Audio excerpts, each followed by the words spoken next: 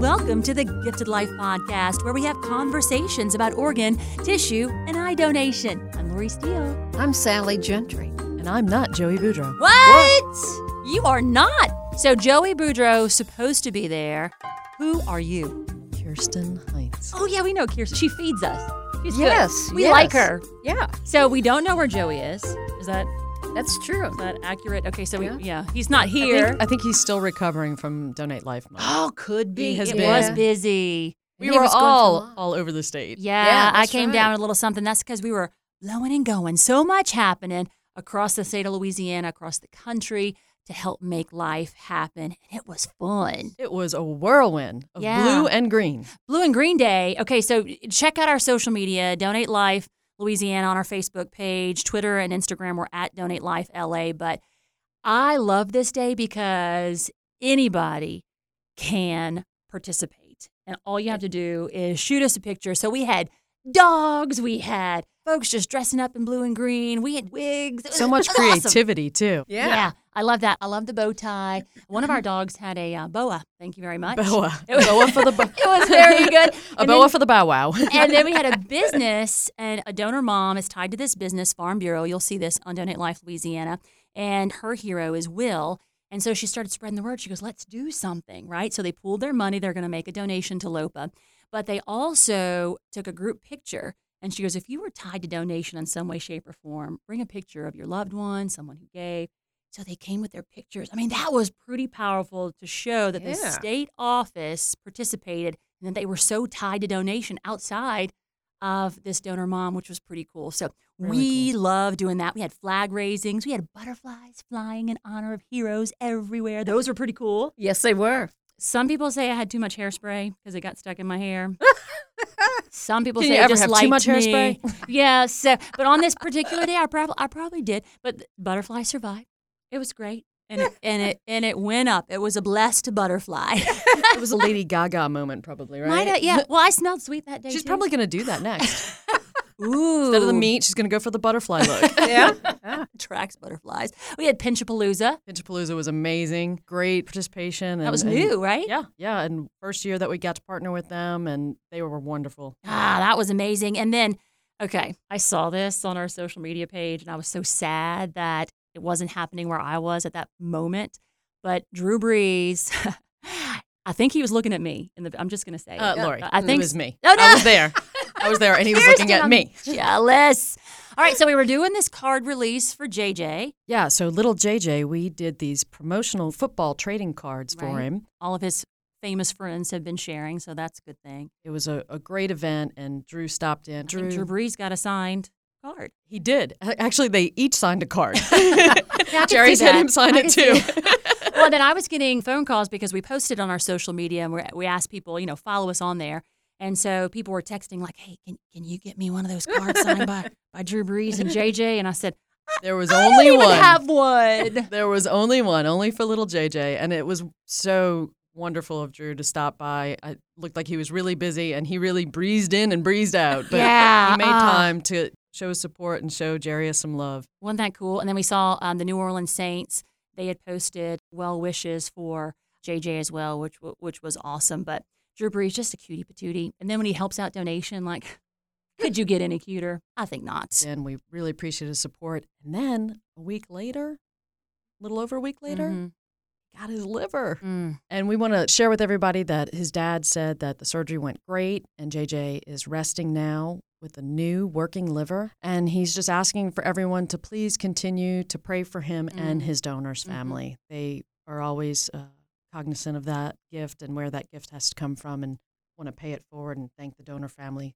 So JJ, we're thinking about you. We're hoping your recovery is going well, and we can't wait to have you in the studio again to give us an update on how that liver's going. And April was fantastic. Now we're in May, and May, guys, is Cystic Fibrosis Awareness Month. To kind of tie that in, we are going to talk on this episode about lung transplantation. That's right, Lori. And we're bringing in one of our partners from Ochsner Transplant Center, Dr. Ray Rampolla, who is the head of the lung transplant program there. So we're going to get the scoop today. And we're going to hear from a donor mom who, after 20 years, heard from her daughter's lung recipient. 20 Yes. years. Yes. Oh, that's going to be pretty powerful. We'll also honor a hero and more here on The Gifted Life. And folks, we want you to help us spread the word. That's one thing that you can do to help us make life happen. So you're listening to this podcast, share it, right? We try to make it as easy as possible. That's right. You can find us on Apple Podcasts, Google Play, Pocket Casts, or any of your favorite podcast apps. And don't forget, you can also reach us at 504-648-3477. We'd love to hear from you. Give us a call. Yeah, we may even play your audio on this podcast so that you can reach others, maybe going on the same journey as you. Lots to get to, more to come on The Gifted Life.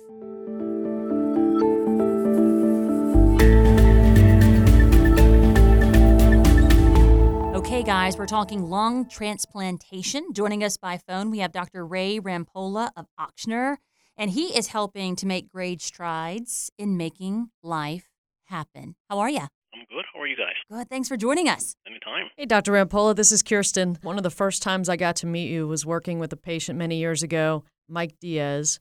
Yes. And he did something really cool to honor his gift afterwards that you helped him see through. You want to share with our audience what that was? Well, I do remember that approximately a year after he had a lung transplant, he wanted to run/walk the Crescent City Classic, right? That's it. 10K. And he asked me if I wanted to run it and walk it with him and his group of friends and family. And I said, well, of course. Why wouldn't I? Love that. And we just walked. I think the only time we ran, we just trotted, by the finish line. And, the news picked up on it, and they did a segment on local news, and it was a lot of fun. I got to meet a lot of his family and friends, and we walked the 10K, and it was a beautiful day. I remember. And, yeah. It was a lot of fun. I was so impressed that you did that with him. I was like, that's taking patient care to a whole new level. That's right. The other thing about Mike is his parents actually, and this is just like a funny side note. His parents went to Puerto Rico, which is where I'm from originally, and they just happened to get into this tour bus in Puerto Rico. And when they saw the name of the driver, they asked if the driver knew me, because he had my same last name, and actually the driver was my cousin who owns the actual tour company. He just couldn't get away from you, huh? You were everywhere. Together, and he sent me the pictures like, hey, guess who I met? I was like, oh, this is my kid's parents. How funny is that? That's awesome. Man, that is really small world, huh? So, Dr. Rampolla, the passion that I observed with your treatment to Mike is one of the things that I see throughout our work together. Since we've been working with you, Joey shared with me that our lung donations have really gone up over the years, thanks to your help with the donor management protocols. We went from about 30 lung donations a year to now we're averaging about 80. So what kinds of things have you been able to implement to make that happen? Well, one of the things that when I started working here at Ochsner in 2009, we had reopened a lung transplant program. The Ochsner lung transplant program had been open since 1991. It had been opened by Dr. Brooks Emery, who is our most senior pulmonologist at the institution. And in 2005, after Katrina, it was closed.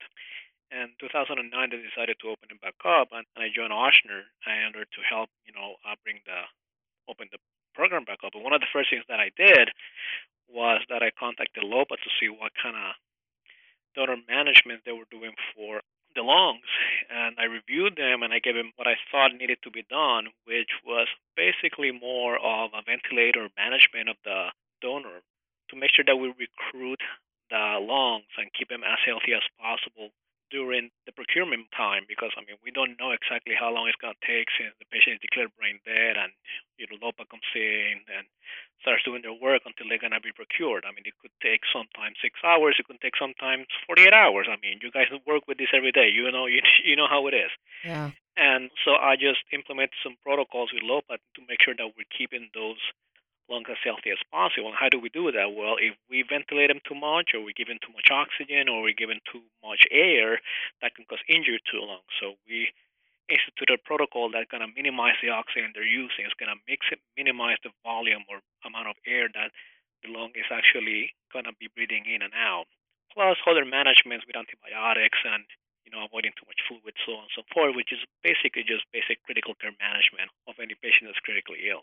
Yeah, and I know that lungs have been tricky for us on the donation side, but from what I understand, it's one of the more difficult organs to transplant as well. It is, first of all, it is the most difficult one to procure, because the lung can get injured so easily during the brain death process or the mechanism of death of the patient, if it was a trauma or aspiration. And it is also difficult to transplant because there's a lot of size mismatching with lung transplantation. Not everybody's going to be the same height, and sometimes we're going to get, a donor that's going to be significantly taller or shorter than the possible recipient. So that could present a surgical problem for our surgeons. Mm-hmm. Then we have that, after the patient is transplanted and they're out in the community, they're going to be exposed to everything in the environment, in contrast to other solid organ transplants like hearts, kidney, livers, that they're just inside the body and they're not going to be exposed to any other environmental pollutants or infections, so on and so forth, unless it's coming from the blood, of course. That makes lung transplantation a little bit more difficult because anything that can inflame the lung, be it infection, some airway inflammation from gastric, acid reflux, or some airway toxin or something, can cause injury to that lung and can cause rejection, and the graft can fail, and so on. So, doctor, what would require someone to need a lung transplant? What are the most common diseases that would push for transplant? Well, the most common diseases that we transplant, actually, and we separate them in categories, are patients with pulmonary fibrosis. It can be idiopathic pulmonary fibrosis or pulmonary fibrosis from having been exposed to drugs.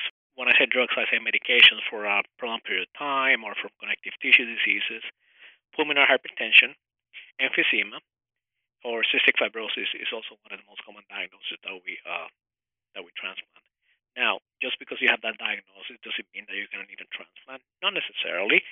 I mean, we need the patient to already be at a point that their life expectancy with their current condition is about 2 years, which is sometimes very difficult to try to determine. When a patient is going to have a life expectancy of less than 2 years, usually we want them to be on oxygen, but that's not necessarily also a requirement for needing a lung transplant. And if the patient is not functional, we have many patients that I see in my clinic that do require oxygen, but they're very functional, and we can determine that the life expectancy is going to be more than 2 years. So those patients, we do not necessarily need to transplant them. So they basically have to have a severe, what we call end-stage lung disease, that's basically disabling. Right. For most patients, is there an average life expectancy after transplant? The national statistics for lung transplantation survival is like 1 year survival after lung transplant is about anywhere from 85 to 87%. 3 years is 65%, and at 5 years is about 50 to 55%. As time goes by, it decreases. It's like a 32% at 10 years. Have those numbers gone up over time? I know there's been advancements in other fields. Have you seen that? Basically, the 1 year survival has improved significantly over the last 15 years. Now, we're still having issues, with the 3 and 5 year survival. Those have not gone up dramatically because basically the most common cause of death after lung transplantation is what we call bronchiolitis obliterans, which is the new lung starts to scar itself and then causes obstruction, or the patient is like having emphysema again. If the patient had emphysema, or if the patient did not have it, it's like having emphysema. Why does that happen? There's many mechanisms of what can happen. I mean, there's a lot of research going on to try to tackle each at the same time. And we had some advances in trying to slow the progression with the disease. But still to this day, I mean, there has not been a lot of improvement on that 50 to 55 5-year survival after lung transplant. Dr. Rampolla, how do you prepare a potential recipient and their family for lung transplantation, and then the aftercare of the person and the family? Okay, well, the first thing that we do is when the patient comes to the clinic, we need to do a quick assessment of whether the patient is going to need or not need a lung transplant. And if the patient will decide that needs a lung transplant, then we're going to go ahead and do the workup.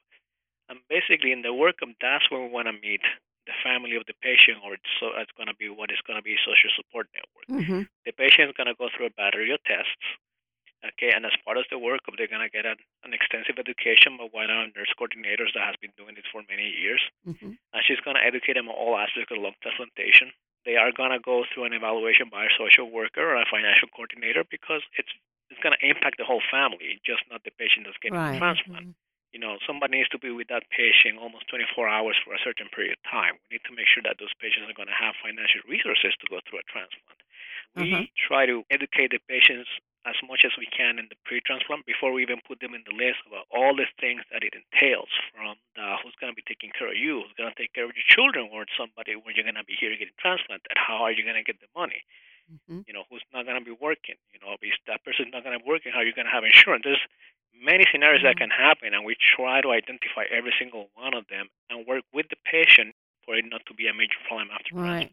A lot of issues to address. Yes, it's a lot of them. After they've received the transplant and everything appears to be going well, what sort of aftercare then do they receive? Do they come in weekly or monthly, or how does that work? It all depends on where they are after the transplant.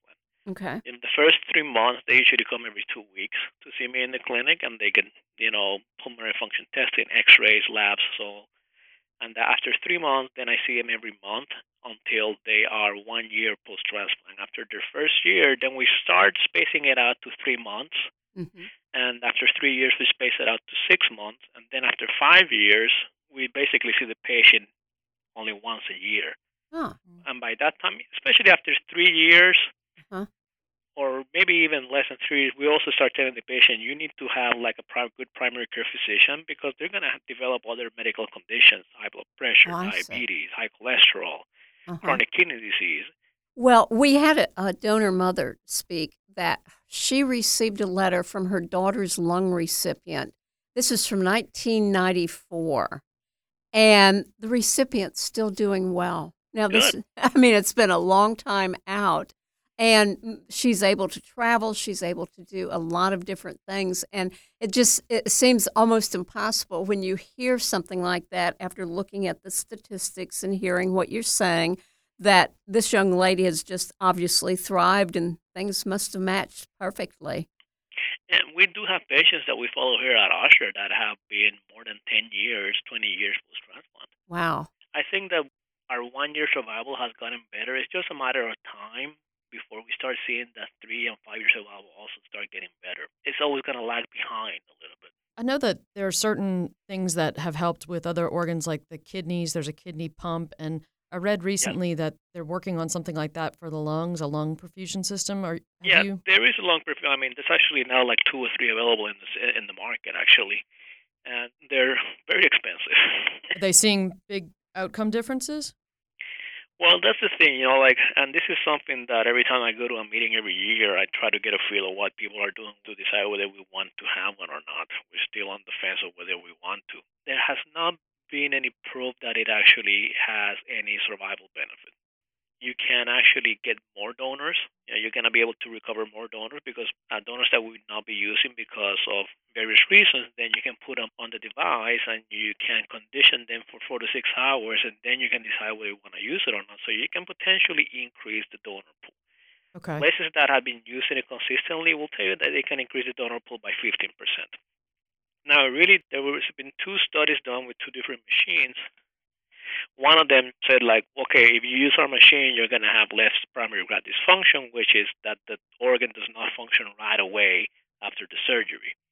But it eventually, with time and good management and with their ECMO or good ventilator management, they will work. It doesn't mean that they're never going to work. But as far as proving that there's better survival, the only study published looking at survival was the one done by the group in Toronto, and they said that the survival was just equal to the donors that were not on the pump. So the enthusiasm has waned a little bit, and knowing that it's a very expensive machine, not a lot of places are using them. But we're going to find a use for it in the future because they're doing a lot of work with how can we use medications to, for example, try to cure hepatitis C while the lungs are still on the machine, and then use patients with hepatitis C, or can we do gene therapy depending on any discoveries that we're having? So I'm not saying that it's never going to be used, but the enthusiasm has kind of waned a little bit. That's really interesting because we had a doctor from Hopkins come on and talk about using hepatitis C kidneys for non-hepatitis patients. Yeah. So that's great that y'all are looking at it for lungs too. I would imagine that would expand the pool quite a bit. That's something that we've talked about here on how we're going to approach those patients, but we're still in conversations with it. But as the ex vivo lung perfusion system, I've seen the machine many times, in conference. It is a beautiful machine, and it's a fantastic system. It is very expensive, and it's a big decision to say, are we going to really go through that expense and then not use it? Right. Well, it's good that you've always got your finger on the pulse of what's going on out there. Yes, I try to. Now, doctor, before we let you go, I know that we have a volunteer who was in need of a double lung transplant, received it at the end of April, but Mom was trying to do a lot of research. And so for somebody who may be facing transplant, I know there's Google out there and they try to get as much information as possible, but where would you send somebody that was in that predicament? Many times, depending on the condition that the patient has, the specific, organizations for those conditions will have a section about lung transplantation. I think that the UNOS website gives you a lot of information about, transplants, and if you're looking at centers, you can always go to the SRTR. And the best resource could also be that patient's primary pulmonologist or primary physician that takes care of them. And depending on where the patient lives, they can also look for what is their closest transplant center, and they can always, call for more information with the nurse coordinator of that center, or maybe the website of that center. Gotcha. Okay. Well, we appreciate that information. We want folks to have the facts out there, so good advice. And if you have a question about lung transplantation, maybe something for the doctor that we can pass along, info@lopa.org. Thank you, Dr. Rampolla.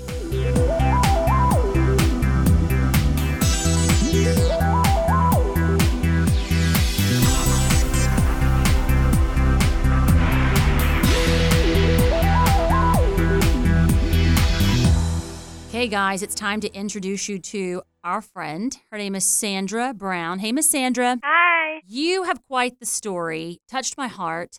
I met her at one of our donor family picnics, and I was just blown away by her story, which, Sally, you already knew from working with her. Yeah. Yeah. And Sandra, we've known each other 15, 16 years, something like that, huh? Yes, it's been a long time. And you guys are only 20. This is crazy. I know. It's amazing, isn't it? Yes. Well, I remember with all the times I would see you at different picnics or different events, and then that day came when the letter showed up. Yes. Tell everyone, tell the audience, because I think this is such a wonderful story, and I'm just so happy for you. Well, first, I received a phone call back in April of 2014. Sally left a message for me to return the call. And so let's put the pieces together. So Miss Sandra is a donor mom, and your hero is who? What's her name? Katrina Johnson. Katrina Johnson. And she was a hero back in what year? 1994. 1994. So then fast forward to Sally leaving this message in 2014. What did Sally have to tell you? She had received a letter from the recipient that received Trina's lungs. Wow. So 20 years later, that's the first time you've heard from a recipient? Yes. And so, Sally, this is 20 years ago, so it wasn't common practice. Oh, no, not at all. I mean, no one was encouraged. Sandra, you weren't told anything at the time, I know. And so, just out of the clear blue for this young lady to write was just at first for me, and obviously at first for Sandra. Yes, it was. So tell us what you were thinking, what went through your head, what were you feeling? I mean, this is 20 years later. You knew you did the right thing, right, by saying yes to donation. Right. I mean, I was just overwhelmed. And after talking with Sally and after I put the phone down, I just cried. Aw. And it was just tears of joy, after 20 years, to receive a message like that. So had you just thought that you would not hear and you had just become kind of okay with that? No, I really hadn't given up. I was praying that at least I would hear from one recipient. And I did, out of 4. When was the first time then that you got to meet? I met her October 18th, 2014. She flew down to Louisiana from Simi Valley, California, Wow. to meet the family. And Miss Sandra, when we met, you shared that letter because you were carrying it with you, and I loved some pieces of this letter that I'll share if it's okay with you. Oh, yeah. So Jan wrote, if I were to receive lungs, that I would live life every day like it was my last. That's an excerpt from the letter that Sandra received. And also it says, your daughter and I have had a life full of adventures traveling the world, which is pretty cool because what did Jan tell you she's up to these days? She's traveling the world. I love that. She said the last time I talked with her, she was going to at least 5 different continents. So, Wow. And you guys kind of keep up with each other? yes. Has she ever shared with you what life was like before she received her transplant and how it's changed? Yes, she said she was in a lot of pain. Her mother passed away when she was 5 years old. So her grandparents raised her and her brother. So she was living with them at the time, and she was very sick. How old was she when she received Katrina's lungs? She was 18.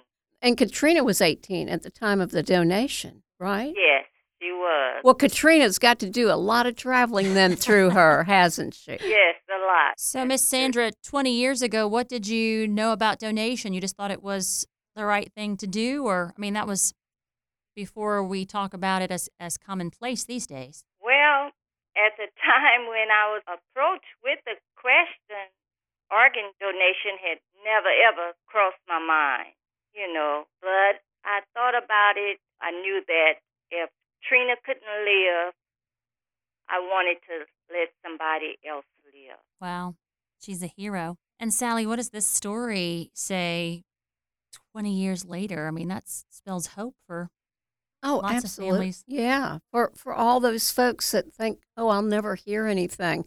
Well, Sandra's living proof that, yes, it can happen. I'll never forget that smile, Miss Sandra. And did you do a quilt square? We talk about that here at LOPA. We've talked about it on The Gifted Life, but I met you looking at quilt squares and blankets at the family picnic. So you have one? Yes, Trina's godmother did a quilt square for her. Yeah, and what's on it? It's a bunch of pink flowers, pink was Trina's favorite color. Oh. Yes. Wow. Wow. We just love your story. We love the hope that it brings, and we just love you, Miss Sandra. Thank you. Thanks so much for sharing your story. This is wonderful, Sandra, and so good to talk to you besides at the picnic once a year. Right. It's always a pleasure to talk with you.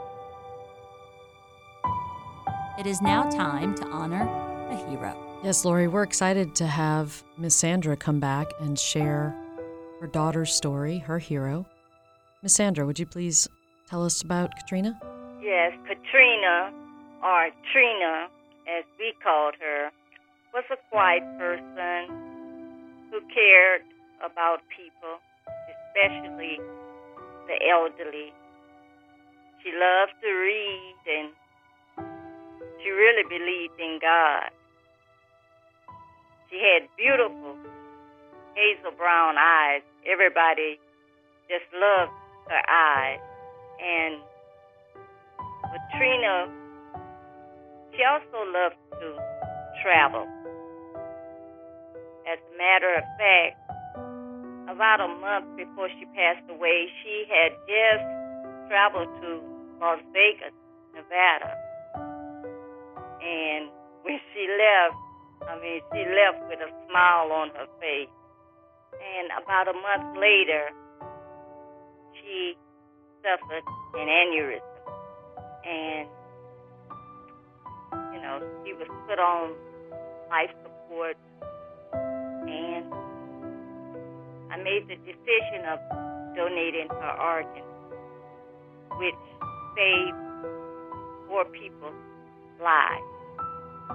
Trina's liver went to a 46-year-old father in Missouri. Her her kidneys to a single man and a 66-year-old woman, both in Shreveport, Louisiana, and her lungs to an 18-year-old girl with cystic fibrosis in Virginia. Trina was just a loving person. I miss my daughter every day, but when I received the letter from the recipient, it put a smile in my heart. Words can't express, the joy I felt when I received that letter. It was really the best Mother's Day gift I had ever received. I just want to encourage everybody to donate organs, because organ donation turns tragedy into new life. Well, and I think with what you've just heard from Sandra, letters can make a big, big difference in someone's life. Hopefully you will hear this and you will want to reach out to your donor's family to say thank you for the gift of life. Right now, we're going to pause and say thank you to Trina for the gift of life. We've reached our question and answer segment here on The Gifted Life, but let's change things up. What do you say, guys? I think that's a great idea because we like comments too. Yes, we want you to talk to us. And the only way that you can do that, well, not the only way, but the best way. Oh, yes. Is 504-648-3477. That's our hotline. She knows that number backwards too, Lori. Well, she didn't even look down like she's got it up there. Pretty smart, Sal. It's only because I call the number on occasion just to see what it sounds like, She leaves funny messages. That is true, which crack us up. All right, so we have heard from Julie Tuminello in the Baton Rouge area of Louisiana, and her son received a gift, and she called in with a comment to let us know all about it. Let's listen. Hi, this is Julie Tuminello. On Wednesday, April the 26th, my son Zachary had a much-needed bilateral lung transplant here at Oshner in New Orleans. And we just wanted to say thank you so much to our donor family. We don't know you, but we love you.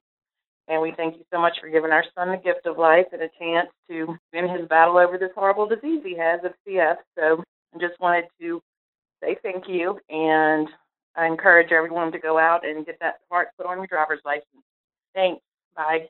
And thank you, Julie, for taking the time to call in to let us know about Zach's progress. And just a reminder, May is Cystic Fibrosis Awareness Month, which she is helping to spread that word as well. And Julie, thank you so much for thinking about Zach's donor family. Very nice of you to keep that in mind.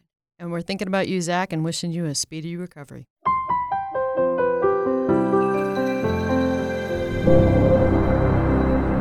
Another power-packed episode of The Gifted Life. Guys, love our partners. Yes, thank you to Dr. Ray Rampolla from Oshner for coming on and sharing all of his knowledge about lungs and lung donation. And so great for Sandra to share information about her daughter. And that was pretty cool. Really. I mean, it's a lot of years to wait. And then finally you hear from the lung recipient. How fantastic for Sandra. I just remember seeing her smile when she told that story to me at our family picnic. Like, I'll never forget. Never forget, guys. She mentioned about the Quilt Square being on the website, our LOPA website. So I would like to let folks know that if you've not submitted a quilt square in honor of your loved one, we really encourage you to do so. Take a look at the quilts on our website, and I think that you'll find some inspiration there that you might be able to come up with something that you would like for your loved one to recognize him or her. So please do that. And also, I would like to encourage any recipient out there who has not yet written to your donor's family, don't put it off. Sometimes other factors in life happen, and you don't want an opportunity to pass you by that would give you that chance to say thank you for your special gift of life. That's just good life advice, too. All right. And thanks to all of you who continue to help us make life happen. I do want to mention this party band that helped us and posted on their site, Bag of Donuts. So if you're from Louisiana or maybe outside, the makeup, costumes, fun. They're just fun. They're just fun. But they know about donation, and they helped us promote donation during National Donate Life Month, which I thought was pretty cool. Some of our students that we work with at LSU had a connection, and they just gave it a shot. I said, you're going to hear no a lot in life, but you may hear a yes. And on this one, we heard a yes, and it was a big get. So we like that. It's a big, loud yes. To Bag of Donuts. We love it. And you can find that on our Facebook page, so Donate Life Louisiana. Check that out. But most of all, we hope that you share what you learned here today, share this podcast, and then we hope that you go out and do something that you don't normally do to help us make life happen. This is a production of the Louisiana Organ Procurement Agency, or LOPA. The Gifted Life is hosted by Lori Steele, Joey Boudreau, and Sally Gentry. Our producers are Kirsten Hines and Shalon Caraway. We are recorded, engineered, and mixed in our Metairie, Louisiana studio by Troy Perez.